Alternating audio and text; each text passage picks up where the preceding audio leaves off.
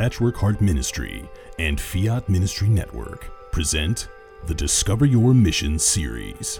When I was young, in the 1950s, I attended Catholic grammar school and I memorized the Baltimore Catechism.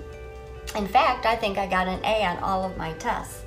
I faithfully attended Mass each week, not because I wanted to, but because I was afraid if I didn't, I would suffer eternal damnation.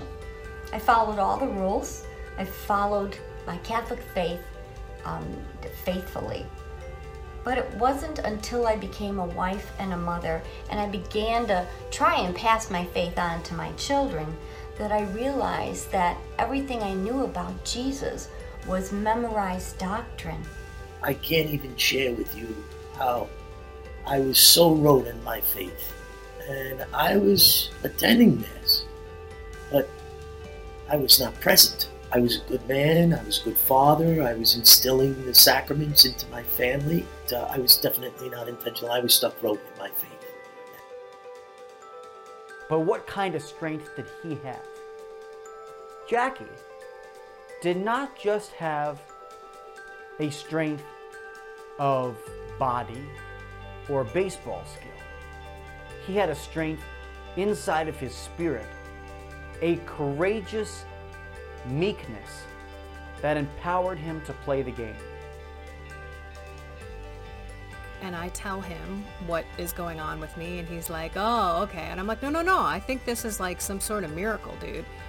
And he's like, okay, of course, but I'll believe it when I see it. Honey, you've been trying to quit, and you've been saying this and saying that. And I'm his big line to me is, you shouldn't say things because I never follow through on them. And so this was week after week, month after month. He is looking at me like, this is a miracle. There is no way that you, on your own, could have done this. In 1 Corinthians chapter 10, verses 16 through 21, St. Paul compares the sacrifice of the Christians to the sacrifice of Israel and then to the sacrifice of the pagans. Paul calls the chalice the blood of Christ, and the bread as participation in the body of Christ, and then warns his listeners that you cannot partake of the table of the Lord and the table of demons at the same time. So in other words, you need to decide, what are you going to participate in? Are you going to participate in the historic Christian idea of the altar of sacrifice, which is in the Eucharist, or not?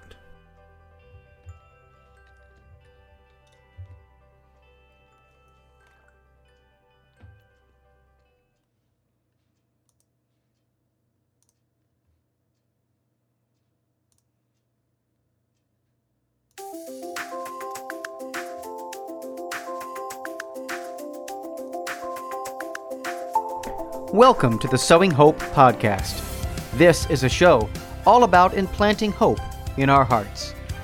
I'm Bill Snyder, joined by my friend Ann DeSantis. We're glad you're here for our uplifting conversation about faith and how it sustains our hearts through all the seasons of life. Thanks for walking with us. And good evening, everybody, and welcome to the Sowing Hope podcast. I am Bill Snyder. It's great to be with you. And wherever you are listening, however you are listening, thank you for joining us. As always, I want to remind you that you can connect with us on social media, on email as well. Our email is very simple, SEWING, hope@patchworkheart.org. But it wouldn't be a show without my co-host, Ann DeSantis. Welcome, Ann, and how are you this evening? Oh, great, Bill. Thank you so much. Great to be here. Yes, it is. It is great to be here. And we have a great guest. You want to tell us about her tonight? Yes, we have our friend, Blythe Kaufman, and she is the founder of the Child Consecration. So very excited for people to find out more about what she's done for children in the realm of growing in our Catholic faith. There's so much to talk about. So Blythe, I welcome you to Sowing Hope. Oh, thank you so much, Ann, and thank you to Bill as well for having me on the podcast. Absolutely. you have a great journey, and you have a wonderful journey that's just, kind of shrouded in the Blessed Mother, underneath the Blessed Mother's mantle. And I would love it if you just talk with us a little bit about the whole ministry, before we dive into the child consecration, Blythe. I mean, just talk with us a little bit about your journey, being a wife, a mother, a dentist. You have a very unique story. Just tell us a little bit about your faith journey and how it's led you to do wonderful things through our Blessed Mother and Jesus. Oh, thank you. Well, yes. Just to give you a snapshot, I grew up Catholic and went to a Catholic school, worked in my parish rectory helping to serve dinner to the priests. I went to World Youth Day. I was pretty active as a young person. But in my 20s, I really kind of fell away. I would go to Sunday Mass, but I was really what you'd consider a lukewarm Catholic. I was pretty busy with studies. I was going to dental school and graduated and went on to do a residency for 3 more years in endodontics, which is like root canals and surgeries and things. So, and in all that busyness of study, I really got caught up in the world. And so about at age 30, I had just, I'd been married a few years to my husband, who I met in medical school. So he was a physician. We just bought a house. I found out I was pregnant. And in that kind of whirlwind of trying to achieve all these sort of materialistic goals that I'd set for myself, success, I found that I was diagnosed with this genetic connective tissue disorder. And it's, I went to see a geneticist while I was pregnant, and he said, we don't recommend pregnancy because this can often cause a steep decline in your condition. And you'll see postpartum some significant disability. And I'd already started having a lot of problems with my hands anyway, dislocating my thumbs and having problems where I had to stop working. But I had really no idea the extent of what was going to happen. So sure enough, after my son Asher was born, really almost like all my joints in my body became completely unstable. And I was dislocating joints in my hands. I stopped being able to really walk any distance or stand for more than just a minute or two. So, I'd have to be driven to, like, if I would visit someone 2 houses down, I couldn't stand at Mass. I'd often sit in the far back of the church. And if I was so embarrassed because I couldn't shake people's hands, I couldn't stand for a lot of parts of the Mass. And yet I looked so healthy and normal. So it was a really, really humbling experience to go through this, to see all of these things that, I had built up. I had come from a single parent family. So I always felt like I had to stand on my own 2 feet, and I had to have a career, and I had to do all these things. And so this was just kind of like ripping this all down. And slowly, my condition deteriorated even further, where I was in excruciating pain with dislocations in my hands, elbow, I had a frozen shoulder. I remember it finally got to the point where I broke down to go to confession, and I hadn't really been turning to our Lord through any of this. I'd been just searching to find someone to find a cure for me or some sort of medication I could take. But finally, I did a Divine Mercy Chaplet novena, and then ended up at confession. And I was crying. I was pouring out my heart, and I remember just trying to blow my nose and dislocating something in my hand. And I was just like, I am just so pathetic. Like, I can't even cry about this without injuring myself. And at that moment, I had lost so much hope. And that was really the turning point. And from that moment, that confession, hope came back into my heart. So it's interesting that, this program's called Sowing Hope, because I know what it's like to be at the end of your ropes and to really not have anything to look forward to. Because of my shoulder was so bad, I could barely put my hand to my hair. So I could barely wash my hair. It was all, just my whole appearance had deteriorated so badly as well, that it just in every way I felt so low. But then pretty much at that point, I started to pray. I felt hope come back. My body started to stabilize slowly, but not to the point of being normal. The Lord really has kept me even to this point on the edge of a cliff, where I know at any moment I could come tumbling down and be back to that situation. So I still need help with almost everything that you would imagine in daily living. So I need help opening the refrigerator door. I can't cook things. I can't drive anymore. And I can't practice dentistry. I can teach, which has worked out to be a beautiful blessing. and I've been able to walk further. So that's been a very big help. And I'm not in horrible pain, but I do have injuries that happen that are painful and treatments that are painful. But our Lord has, it's like, I know the other routes, I've tried them and they don't work. And so at that point, I pretty much said to our Lord, you lead the way. St. Peter said, where else would we go? That's where I was at. Where else would I go, Lord? This is it. So he's, from that moment, I think our Lord had some plans. And I was such a stubborn soul that he maybe wouldn't have had to like smush someone so low as that I had to go, but that I was just a stubborn and very prideful soul.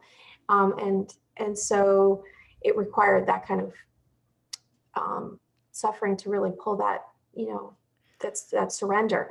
And so now that led me to go back to, I started going to daily mass, praying the rosary after mass with some women, and also started praying the rosary with my children. I should mention we adopted 2 children because my health was so poor. So we adopted 2 older children from an orphanage in Kazakhstan. So we adopted an 8-year-old girl and her 4-year-old brother, who was biological brother for her. So we went from 1 child to 3 pretty quickly when our youngest was 18 months.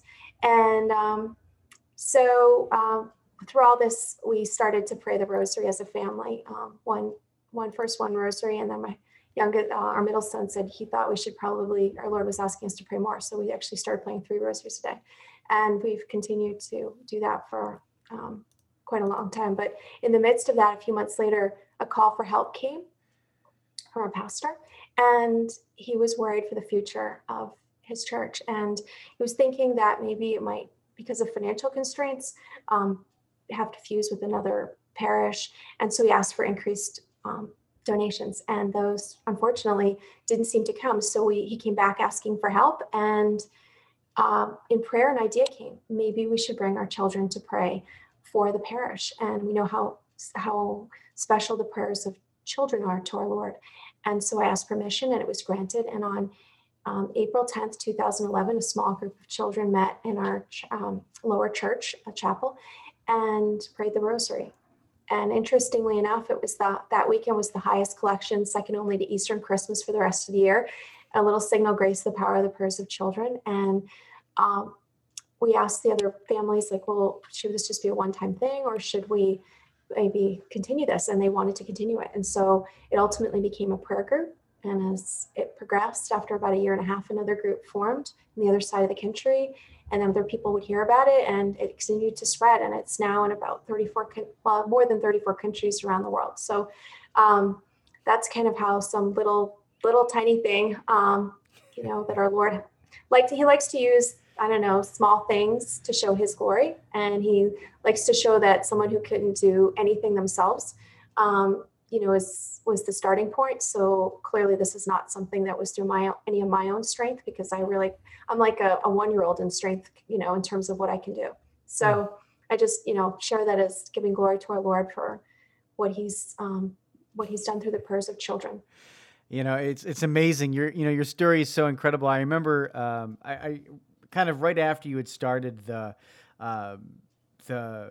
Children's Rosary, we had met at a Catholic marketing network shortly after that, and it was just your story was captivating and powerful then, but man, it's even more captivating and powerful now, just to see how long this has continued, right? Like our Lord has just continued to bless you and bless the movement, so that it's been in 34 countries. I mean, it's in 34 countries around the world. That the amazing work that you do through this rosary, and as you said, it speaks volumes about the power of children's prayer, and that I think there's a lot of people out there right now that especially listening to this on a program called Sowing Hope, right, where we talk about needing hope, and people think, oh, I'm not good enough. Oh, I can't. There's no way that I could, accomplish anything great or do anything big for the Lord. But it's not necessarily about that, is it? It's about doing those small things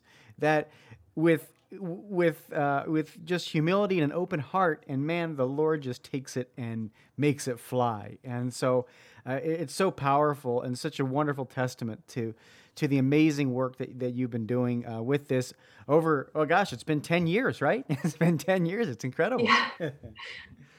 It's gone by fast. Yeah, it's absolutely gone by fast. And I think some people should, a lot of times people share different suffering that with me. And I do see that the Lord will use this sometimes as I see the suffering and all of these things that have had to like break away kind of what all the times when we think our strength is holding the situation up or ourselves up, that our Lord needs us to move to another level. And so he gives us these crosses to help us to advance spiritually and also for spiritual protection.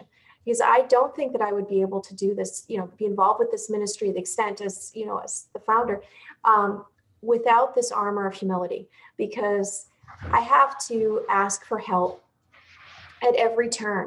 And that is something that if I didn't have that, I could somehow, I think, fall into the misconception that somehow this is spreading through my own work. But because I need to ask my husband, for instance, to squeeze out toothpaste, even though I'm a dentist, then that continues to remind me that this is not of my doing. And I just have to continue to just surrender. And, as our Father Apostoli shared with me once when we were talking, he had been up all night. Of course, I think he was in his 70s, working at a shelter. And I said, "Oh my goodness, and he said, well, if the Lord asks me and he gives me the strength to do it, who am I to say no?" So, I mean, if he provides and he asks, then we just, I guess, there's no reason not to try. That's right. How beautiful. It is. Thank you so much for being a guest on Sowing Hope. And really, you encompass everything that this podcast is all about, because crosses do come in all of our lives. So I thank you for sharing your story. And it's incredible how the Lord has led you to do ministry with children. We haven't done that many podcasts here on Sowing Hope having to do with children's ministry. So it's really exciting for me that we're interviewing you where we can talk about that aspect too, and how God is working in your life, and how you've made that outreach through prayer. And I love the story about how it made a difference even for your own church community when you started to get involved with what you're doing. Absolutely. I think right now children have a lot to give to the church through and not a lot of people think to ask them for help. So when my pastor called out for help for the parish, I don't think he was directing his requests at all to the children.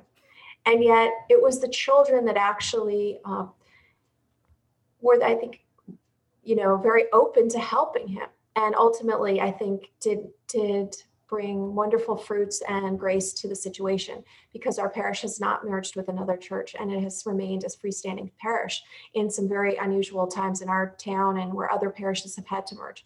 So, and I also, just a miraculous thing to share, last summer, a little over a year ago, I had the opportunity to go to East Africa. Now, given the disabilities that I've just been sharing with you, you can imagine that such a decision to travel to East Africa would be one met with, certainly by my husband, is like disbelief that I would even consider this, because, I have trouble on our bumpy roads in West Hartford, Connecticut. And so the idea of going on a plane for 15 hours, it was already a crazy idea at first blush. But I really felt my heart opening in prayer to the idea that I should try to go and visit these groups and people I'd been communicating with for years, sending rosaries, thousands of rosaries to groups. And so in the summer of 2019, I was able to go with my family, my whole family, even though my husband's Jewish. And we went to Kenya, Uganda, and Tanzania. And I just seeing those children in those schools and just lining the streets when I would come in, they were so open to helping Our Lady and our Lord. And it was really just incredibly hopeful to talk about hopeful. I mean, just to see these children and some of them had walked so far to meet with us and without food for most of the day. And one particular day I'm thinking of, they had come at 10:30 in the morning, some walking several hours. No food was available to them while they waited for us, as we were coming from a great distance, a different diocese. And when we arrived, I was able to meet with them, and they had been praying. I think ultimately it was either 15 or 20 decades of the rosary while they waited for us. They were all, completely engaged with when I went to talk to them. And the first thing I did was I made a point to try to look at every child's face as I spoke to them, because there was just absolutely no way I could thank them for what they were doing, but I wanted to acknowledge them, each of them particularly. And just the openness and willingness and the prayers of the heart, and so having so little. A lot of them brought fruit and things from their own family farms to share with us, which just brought me almost to tears. And then the sky started to rumble up while we were talking to them, and the kids, we realized that this was clearly a sign the rain was coming, not expected, I should mention. And these kids ended up leaving around 5 p.m. and some not reaching their homes till 10. And the reaction the next morning when we saw them for Mass was they saw this was a blessing. Rain in Africa is always seen as a blessing. And there was no damage to the farms, which was very unusual.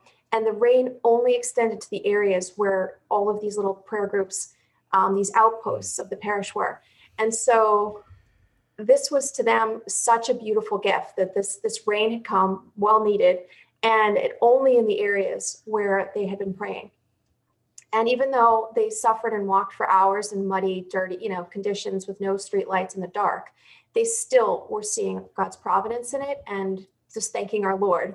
So, this is the kind of hope, openness. This is what a simple soul will do. And that's what I think why our Lord loves children, is that they give thanks, they're open, they're loving, they're trusting, and all these things that we all should be. That's what they are. So I've, by surrounding myself by children, I hope they have helped me in my spiritual journey. Oh, it sounds like they have. And it's an amazing witness to what they can do for all of us. That little testimony is so beautiful because, man, they can do so much for us right here in 2020 as we're locked up in, in quarantine or whatever during a coronavirus.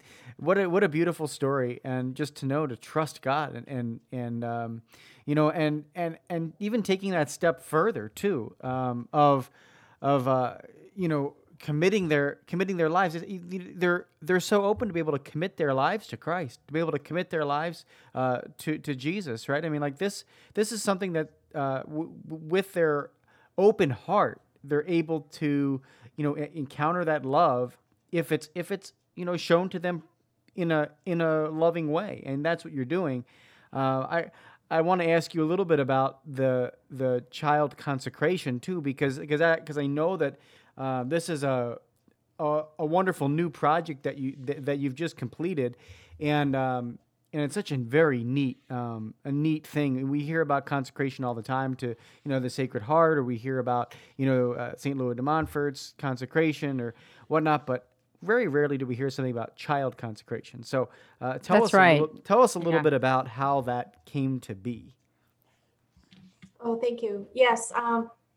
So this project's been in the works almost about 3 years, and I see it really as a tool that Our Lady has. She sees all these children praying. All of this is obviously not lost, I'm sure, on our Lord and Our Lady. And she attentively sees that they're ready to make the next step. They're ready to advance on that, to reach to the next level of spiritual heights. And so she, is a tender mother, wanting her children to continue to get closer to the heart of our Lord, would give them more opportunities to do this. And so I see that this is a tool for them, and not exclusively for them. I should mention it can be used by any child or adult. And we're seeing actually, since its release, that many priests, adults, other people are finding this a very relevant and useful tool for them as well, because although it's based on the St. Louis de Montfort consecration that most people are aware of, the 33 days of preparation, it approaches it in a spirit much like St. Therese. And so it's characterized by simplicity, confidence, and trust. And not that we just have quotes of St. Therese, it's actually just infused into the writing. So it's very simple, but not simplistic writing. And it starts with an allegory, and it's kind of a timeless allegory where, somebody 100 years ago would be able to understand, or presumably in 100 years could also. It's set in the garden of a child trying to work the soil. And so there's toils and difficulties, but there's a lot of things that come through, as you know, in the Gospels, working the soil. And this initial allegory was something that came in prayer, or really was just an inspiration, on one particular night, I was trying to fall asleep, and I took down the ideas of the parable, as I was thinking about them. And then it was only over a much longer period of time in prayer with, at Mass, jotting down ideas that would come that would explain what each part of the parable meant. And that was very closely linked up to what the different components of St. Louis de Montfort consecration.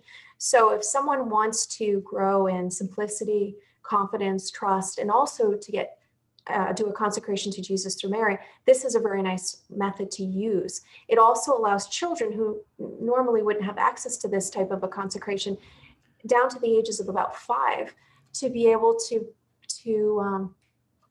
give their hearts at a young age. And this is addressed in the book, is so many of us in our, as we're advancing in our lives and our years, are even further in our years, so other people maybe in their 60s or 70s, who may figure out that this was a very effective way to a straight path to our Lord, wished, that they might have known about this when they were younger and what that would have done to their journey.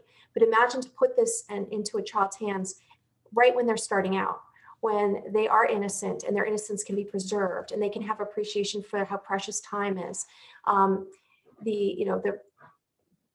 Some of the different spiritual lessons that would take many years to learn, Our Lady will show them very soon about this, about trust, particularly in trust and not worrying, seeing the providence of our Lord, thanking him when we see blessings coming, and continually being a grateful soul. So these lessons that come early in life can really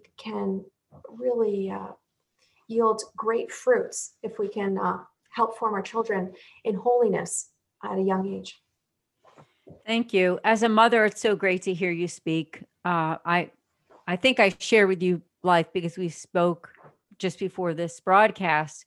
I have kids in their 20s, and it's never too late. So no matter how old your kids are, they can learn about this. So I invite people to go to childconsecration.com and learn more about your awesome ministry. You made a great point when you say too that, the earlier you learn about the graces of God through the Blessed Mother, through this consecration, the more blessings come, because let's face it, as we get to a certain age, there is a certain kind of, negativity that can come about life. And when you have that knowledge that, even if sickness comes, even if challenges, distances from God, it doesn't matter. God can still get you through when you follow him on that path, no matter what your age. But it's so great to get them on board at a young age. So I commend you for that, because it's a real blessing to families when everyone can celebrate the faith together. I'm sure that you've been blessed to see so many families praying the rosary. Well, it is. It's in this world when there's so much bad news that this is, the emails I get, the pictures, the places, the different countries. And we have a new group meeting in Venezuela tomorrow morning at 9 a.m. And I just heard about a new group that started 2 weeks ago in Malaysia, one of our first groups in Malaysia. So I remember receiving the first pictures from Cuba when I was seeing, the churches full with children and their families praying. Just when we had our first group meet in Siberia, up in Russia in 2017. I mean, it's just beautiful to see. I remember them telling me they were so far north that one of the things we do in the children's rosary is we give flowers to Our Lady at the end of each decade. It's an optional component, but a lot of the kids like it. And at the first meeting, I was speaking to the pastor via email, and I said, "Oh, it would be great if you could have them give flowers." And he says, "Oh, up this far north, flowers are really hard to come by." But they still managed to get flowers to give to Our Lady. And then when I was in Africa, to see the children bringing wildflowers in from, all around to give to Our Lady was such a beautiful thing to see. So no matter where people are, they find a way. There was a little thing when you're talking about really having that opportunity to work with a child when they're very young. St. Therese acknowledged that as well in her autobiography. She said, "God gave me the consolation of contemplating at close range the souls of little children." She reflected, "Seeing innocent souls at such close range, I understood what a misfortune it was when they were not formed in their early years, when they are soft as wax upon which one can imprint either virtue or vice." So these children are very impressionable, and they can be guided in one direction or the other, but they need our help. And as a parent, it's certainly very difficult to raise holy children today. And so we need our Blessed Mother to help us, back us up as parents, because I know I have a lot of flaws I bring to this. And our Blessed Mother has been a big support in helping, especially protect purity, I've noticed in my children, which was an area of concern for me. And that's, I'm very grateful to her. So it's not time. Yeah, praise God. It's not time. It's time well spent, let's say, to make this consecration. And if you're a grandparent, and you're wanting to make a lasting impact on your grandchildren, there's, as we see, many ways to connect with your grandchildren via, Zoom or all these different methods or phone. You could call each night and do the prayers, the daily prayers and readings together. The readings only take about maybe 5-10 minutes, and then some prayers associated with them. And that is a gift that will have a long lasting effect. We're also seeing schools using the books on every day in the classroom. There's already a school in Birmingham, and we're looking at other schools, but there's already a school in Birmingham, the teacher's using in the first grade class. She said the fourth and the fifth grade classes would be starting soon to lead up to the Feast of Our Lady of Guadalupe. We're seeing faith formation classes, such as one of the parishes in the Venice Diocese of Florida using it for their faith formation. So there's a lot of opportunities to use this in different ways. Yeah, that's incredible. Hey, I would love to hear about your own family and your kids. How old are your children at this time? Well, as you remember, the Children's Rosary started 10 years ago. So when we started the children, I should say now our oldest is 20. So then her brother is 16, and then our youngest is 13. So we've got teenagers and beyond, and I definitely know that feeling of wanting to seeing kind of like all the things out in the world, and you kind of want to make sure everything's your kids are off on the right track. So this is something I think that helps people, teenagers. I'm thinking also, I've been talking to some people who are doing confirmation preparation. This would be a good method. And people shouldn't be misled by the title child consecration. I think one of the things that we talk about a consecration often to Jesus through Mary as being an armor.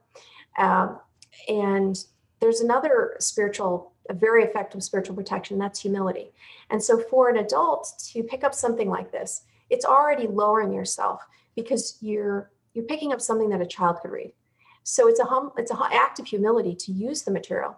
And so you're getting this incredible grace of the act of humility and the armor of doing a consecration. So it's incredibly powerful spiritual protection, I think, for adults and priests. Bishop Keenan of Scotland is going to be using this for his personal consecration, inviting his diocese to join him. So here's a bishop with his, education level, the grace of his position, and even he, in great act of humility, wants to use this particular book for his own personal consecration. So that was just a beautiful witness to me of the vast groups of people that could use it. I have to say, I love children's books, especially Catholic religious children's books, because sometimes they have a great ability to connect the basics of what we need to know in a pretty fast and quick, easy to understand way. So that's the one thing personally that I love about books like yours, that really just spell it out in an easy fashion. So thanks for that story. That's really a good one, that the bishop himself used it and enjoys it and likes to promote it. So now I know that you have a great love also of Saint Therese of Lisieux, which you just said. Can you tell us a little bit more about that? Because I know that it says right on your webpage that to Jesus through Mary, following in the spirit of Saint Therese, the Little Flower. Oh, thank you. Well, I do have a personal connection to Saint Therese. I did choose her as my confirmation saint. So unbeknownst to me, I have, I didn't know that she would play such a role in my life ultimately. And so I had that early connection to her through my confirmation. But I certainly was touched by her own autobiography, as many have been. And when this inspiration came, it came initially with this, as I mentioned, the allegory, and the connection of Saint Therese was immediate. So I knew from the beginning that she would play a very big role in this book, and ultimately, like I say, the style of it is written in a spirit very much associated with her, and I don't think you can say enough about the importance of simplicity. In day 24, I'll just read to you this little portion here. It says, "Sanctity is something children in particular can attain, as is most easily reached through simplicity. Once, when Saint Therese was participating in recreation, a saintly novice mistress spoke to her. She stated, 'My child, it seems to me you don't have very much to tell your superiors.' Therese asked why the mother thought this. The nun responded, 'Because your soul is extremely simple. But when you will be perfect, you will be even more simple. The closer one approaches to God, the simpler one becomes.' Saint Therese relates, the good mother was right." So that childlike spirit, that simplicity that we think of Saint Therese is so important. And I think, this comes through some of the other days. A simple soul doesn't worry about what tomorrow brings. It's very much just concerned about the moment and doing what our Lord wants. A simple soul sees God's hand in everything, even if it's not something that seems to be going your way. So divine providence isn't just acknowledging the good things that seem to happen. It's just acknowledging that our Lord is guiding everything. And also a simple soul's grateful because they know that these beautiful things that are coming and all that is coming is a gift from God and not their own doing. They don't really look as much as thinking these things are all because of their own talents, but things that were gifted to our Lord, by our Lord rather, and graces. So I think all of us can use to grow in simplicity and trust. I think trust draws down our Lord's grace in a very powerful way. So if a particular person wants to grow in simplicity, confidence, and trust, this would be a good method to do that because it just is inherently, throughout the book is that message and why you would want to be that way. And Yeah. the prayers that go along, I think, help you, and our Blessed Mother helps you because she herself is very simple, even though she's Our Lady's seat of wisdom. Yeah, that's beautiful. It is. It is. And that message of simplicity, I think, really stands out for these days that we're living in. Everything seems so very complicated, so very, convoluted at times.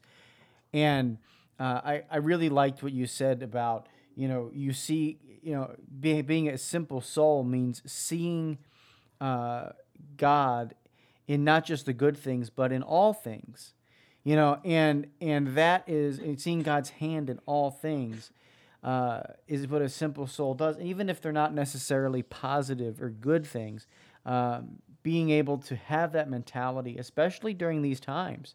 There's something that this is speaking to, I think, a lot of hearts right now that are listening to this because, the Holy Spirit can work and desire. We desire simplicity. When we follow God, it's like everything else kind of falls by the wayside. We're not worried about tomorrow, as you said, Blythe. There's something so powerful about that, and so thank you for reminding people of that, especially during these times. If you're feeling overwhelmed, make your life more simple. Make your life more simple if you're feeling overwhelmed, and the Blessed Mother and the peace that comes from her will flow through your soul too. And so, what a beautiful message! Thank you for being here and reminding us of that. I think that's such a core message that we have to really take to heart during these times. Yeah, I agree, Bill. And thank you so much, Blythe. I'm getting so much from this podcast because I'll admit I'm getting to know you and your ministry. And even though my children are older, that whole message about simplicity and about humility is something for all of us. It's for every single one of us, whether or not you've gone through some kind of suffering or not, because I think all of us will have some kind of suffering in our lives, whether it be physical, mental, emotional, spiritual, whatever. So it's just a great thing. And also I'm thinking of the fact that today's children are going through a lot more confusion than I know than I did when I was a young child, and even my children who are in their 20s now. It's much more difficult, I'm thinking, for a kid below the age of 12 when they're seeing what's going on in the world, when the public schools aren't exactly teaching the way that they did years ago. That's all I'll say. I think you both understand what I mean when I say that. It's confusing. It's very confusing for families. So I didn't know if you had any words of advice to families who may be listening and thinking, we're living in this difficult world right now. How can we stay closer to Christ on our walk? Yes. Well, I think one of the things we have to think about is where are the hearts of our children? Where is our own heart? But and if we can get our hearts too close to Jesus, then our Lord, when they're close like that, then they are on the right path. And there's a lot of distractions. One of the teacher I sent the book to, she really summed it up really nicely, because she said, let's see.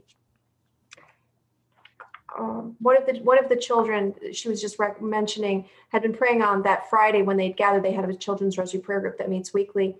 One of the students prayed aloud, oh God, I love you and I want the whole world to love you. This is a mission our Blessed Mother has placed in the hearts of the little ones. They would take this mission of this consecration and bring this directly to their families. I see very loving, busy, and at times overwhelmed parents trusting in Jesus more and more as they hear the words of the Holy Spirit spoken through their children. So that really, when I heard her say that, or read that, she said, I see loving, busy, and at times overwhelmed parents. I think that she's putting her finger on it, is that these parents, they do love their children. And unfortunately, I think sometimes because they love them so much, they get, feeling like they have to have all of these, activities, which is, I think, a trap of the modern society, is that the number of activities that you have your children involved in somehow equates to how much you love them. And unfortunately, I think that because of what people are being drawn into it that way, that they're eroding some of that kind of time, that family time that they have with their family and with their children. So hopefully, with things like this consecration book, that these children are able to draw their families in a way back to our Lord and to the basics, and praying together at night, even briefly to start, and then growing that in the home. So I think praying in the home is a very big protection, and our families and our children are under constant attack. And we need to think about how we're going to protect, because the world is very attractive right now, all the worldliness. So in order to help our kids along, we've got to give them every bit of armor they can have access to. Yeah, that's a good point. I think the world can be attractive, but to be quite honest, it might be a great time to evangelize, because if I were a kid, I would look at what's going on and I would think, wow, the world isn't so attractive. I don't know if any of you think that way, but to me, I would see what's going on in our world at this current time right now and think there's got to be something better than this. So maybe it's a great time to, right. Great I time see to Bill evangelize. nodding. Yeah, it's a great you get time it. to evangelize. Right, it is. When the world says, lock down, don't go out, I think God is always speaking to our hearts, that in the simplicity to see the beauty in nature and to see the beauty in those family relationships, Blythe, that you're talking about, having that time to spend in family relationships, versus getting so busy that you lose that precious time. That time is something we're never going to get back. Time is something that we're never going to get back. And when you give in to that worldly pressure or that worldly way of filling your life with so much stuff that you just are constantly distracted, you end up you end up missing those core important things. You end up missing those core important things like the beauty of your, children just being around you, being able to impact them, hang out with them, get to know their spirit. I think that you have some incredible insights that we all just really need to take to heart and to really pray about and bring to the rosary. I mean, I think one of the things that maybe be blocking some of the people listening to this might be, how do they get started? I think that, you brought it up in your personal journey a little bit too, Blythe, about, it starts with what? The confession. It starts with the rosary. It starts with those things. Do you have anything you can kind of speak into that a little bit? Just what is somebody out there, if they're out there struggling to get started, or, they feel like they've got this monumental task of leading their family, and they maybe don't have the spirituality cultivated themselves, what would you say to them? I do think a confession to start is excellent, because as Saint Teresa of Avila talks about, is that when you have a layer of sin, it's like a cloud around you. And so you can't hear what our Lord's trying to guide you towards as easily because of that cloud. So if you break that down, then you're going to be able to hear more clearly the inspirations of where does our Lord need you? He needs you for something. I mean, we all are needed for something. There's some part of the plan, like we each have a piece to it. And if we're not doing it, it's left undone. And so, and if our Lord doesn't have our love, then he's not going to get it from anyone else. Each of our loves is different. So he waits for us. He's waiting for us. So the confession's key. I do think a consecration would be high yield. I mean, it builds this particular one, the child consecration. It builds in the prayer. So it's gently big. It's gentle in that it starts off very slowly with the amount of prayer, but it builds. And so you can weave it into your life and not have it be disruptive. And I was given the great grace with this disability, which I believe is an incredible grace, because I couldn't pick up a cell phone, and use it. So I couldn't drive a car. So I ended up on a bus and I had to walk everywhere. So I had lots of time to be quiet and pray. And I didn't have the distractions because I couldn't pick up a phone and use it, a cell phone, an iPhone. So people think I'm sort of counterculture, but it really wasn't like initially a big decision. It was a gift from our Lord to simplify my life and to let me be quiet more. Because I had to be walking everywhere. And I didn't have a phone. And I still don't carry a phone because my hands are still very weak.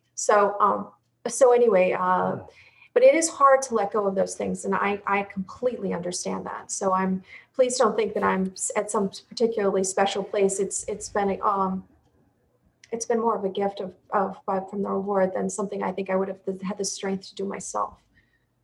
You have such great wisdom. I really mean that when I say it. And I know we're both mothers, and I'm thinking about just raising children and the question that Bill had for you.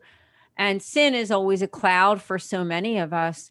And one sin that some of us go through is not so much some of those vices, but maybe what someone else did to you, or some kind of unforgiveness that you have for someone who really deeply hurt you.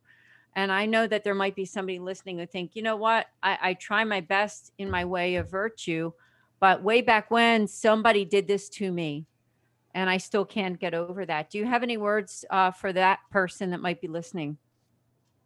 If that makes any sense. It does. The grace of forgiveness is a very powerful grace. And we should also pray to understand who we haven't forgiven. And because we might not always know that. I feel like sometimes that's something that's unfolding always for us.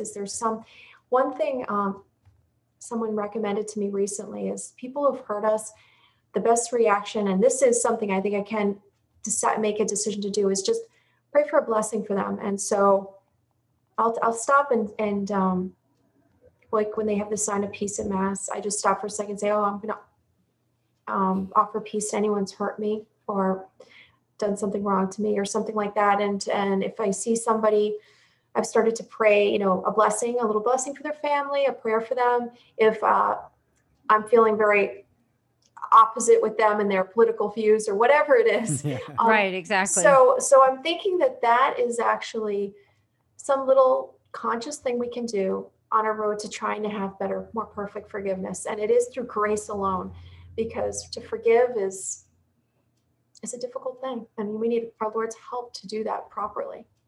Yeah, it's thank you for what you just said, because it makes a lot of sense, especially right now. I mean, on Sowing Hope and on all of our podcasts, we don't get into political candidates or talking about politics very much, but it does make a lot of sense because that is a cause of division. I mean, we can admit that sometimes there's a division there because this person is voting for this person, or this person is not pro-life, or whatever it is, so that some forgiveness is needed for all of us when we look at somebody not understanding their heart or their decisions. But my advice to them would be that, you know what, sometimes it's out of our control. I think you would agree with me, Blythe. Not everything's in our control. Most things are, well, all things are really in God's control, not ours. So we can only do so much to influence somebody, but we just have to exit out and say, you know what, this isn't my ball game. This is God's, right? And just leave it to God to work it out. And I think also, Blythe, I don't know if you have any comment on this, that we can't really pray for results. And sometimes I think as Catholics, we do that. We pray a lot of rosaries and we pray a lot of prayers and hope that this is going to happen, that we're going to see an answer to this prayer. And, many people have died and haven't seen during their lifetime an answer to their prayers, but it doesn't mean that we should stop. Do you have any comments on that? Yeah, I know exactly what you're saying. And I also have my husband and I share very different political views. And so I've had to learn in my prayers to be extremely sensitive to how I'm praying. And that's also in the sense of asking our Lord to give people wisdom in their decisions, that the Holy Spirit will guide the election and different things like that, which is not forcing my own presupposition of what should be but asking our Lord to guide us and through His wisdom, because as you say, we don't want to force our own. And I do hope for I have a particular hopes for the results of things, but I also do know, I remember hearing Archbishop Desmond Tutu say once, he said, good times empty churches and bad times fill them. So if our Lord should see to allow certain things to unfold in the world in a particular way that seems it's very difficult for us to understand why this would unfold in such a way, maybe it's for the good of conversion of souls and bringing more people back to church. I don't know the answers. This again comes to the simplicity of knowing that these things are well above my pay grade. I'm being called not to make decisions at that level, but only to be about my duties and what our Lord has called me to do in my state of life. And so if I'm about my duties and what our Lord's calling me to do, then I'm doing what I understand to be His will. Amen. Amen. And I don't know if you agree, Blythe or Bill, but I do think that when we reflect back on our grandparents, I happen to be very close with my mother's mother, who's deceased for a long, long time. I mean, she died in 1993, so it was a long time ago, but I was in my 20s at the time. But I still remember some of her life lessons. And older people many times have gone through such suffering. I know Bill's nodding and he understands because his grandmother was a person of faith. And I know that. God bless her. And when we think of those people in our lives that have come and gone, friends that have died, people who have suffered, we really learn so much from them, don't we? Don't we? When we can intercede to them now that they've gone to be with the Lord. Absolutely. Yes. Older people have great wisdom. I mean, they see the full arc, and I think they're given the grace of a perspective that comes after you see kind of what really matters. And so it all sounds pretty trite or something, but it's so true. I mean, the time we have with our kids is short. I've heard that all the time, and I see it now so clearly. So it's very good to listen to folks who've had more years of experience for sure. We have such a faithful, our older generation is there's so much strength there. They came from families that prayed growing up, and I see Our Lady drawing on them to help young children in particular, because there's some areas where, you know, people in their 20s, 30s, 40s probably didn't grow up praying the rosary at home. So they have a lot to give right now because we're deficient.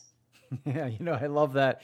And you know, it seems like we've just covered the whole the whole gamut from, you know, from womb to tomb here, and it's such a wonderful thing.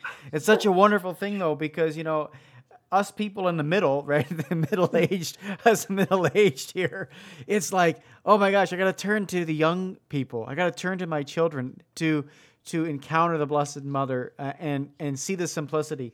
And as people who age or are much older than us, we're able to see the simplicity as, you know, things are stripped away from them with their you know, physical ability and things like that.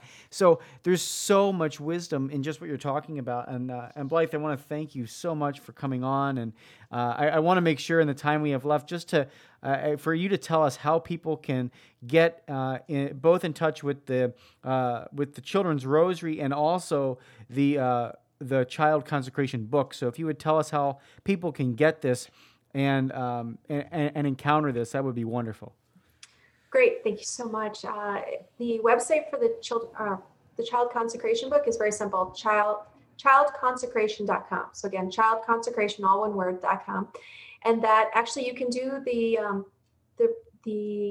consecration online as well as purchase a book. So we offer it in both ways, and the online version is free. So there's really nothing to hold you back there. And then if you want information on the Children's Rosary, it's childrensrosary.org, and we have a blog called childrensrosary.blogspot.com. There's emails. I think info@childrensrosary.org is forwarded to me, so I'll get those emails. And then our phone number, 860-785-3340, 860-785-3340. I think biblical 3340. You know, there's some numbers there to remember. I think easy. Yeah. So yeah, those are some ways to reach us, and happy to help any way we can. And thank you so much for your time and helping us promote this book and the prayer group movement. Oh, absolutely. This, you know, it's so much fun to have you, and thank you for your great work, and please be in touch with us.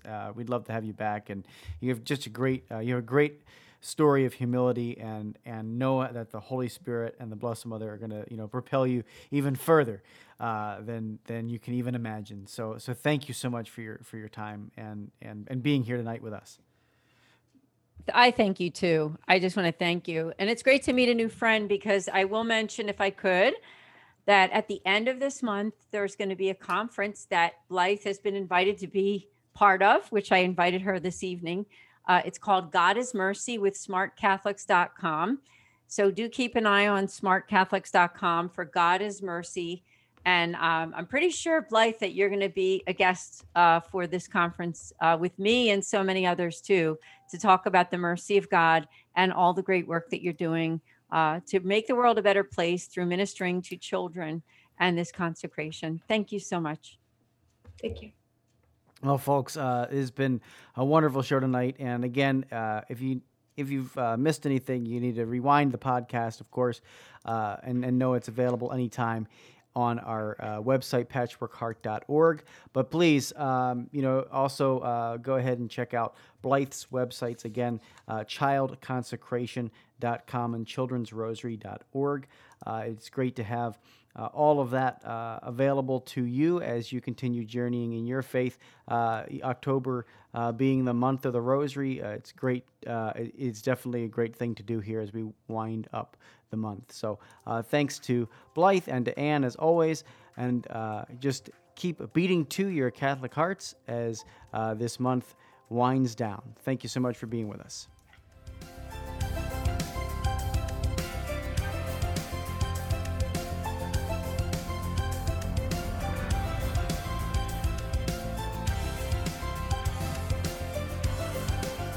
Thanks for listening to this episode of Sowing Hope on Patchwork Heart Radio.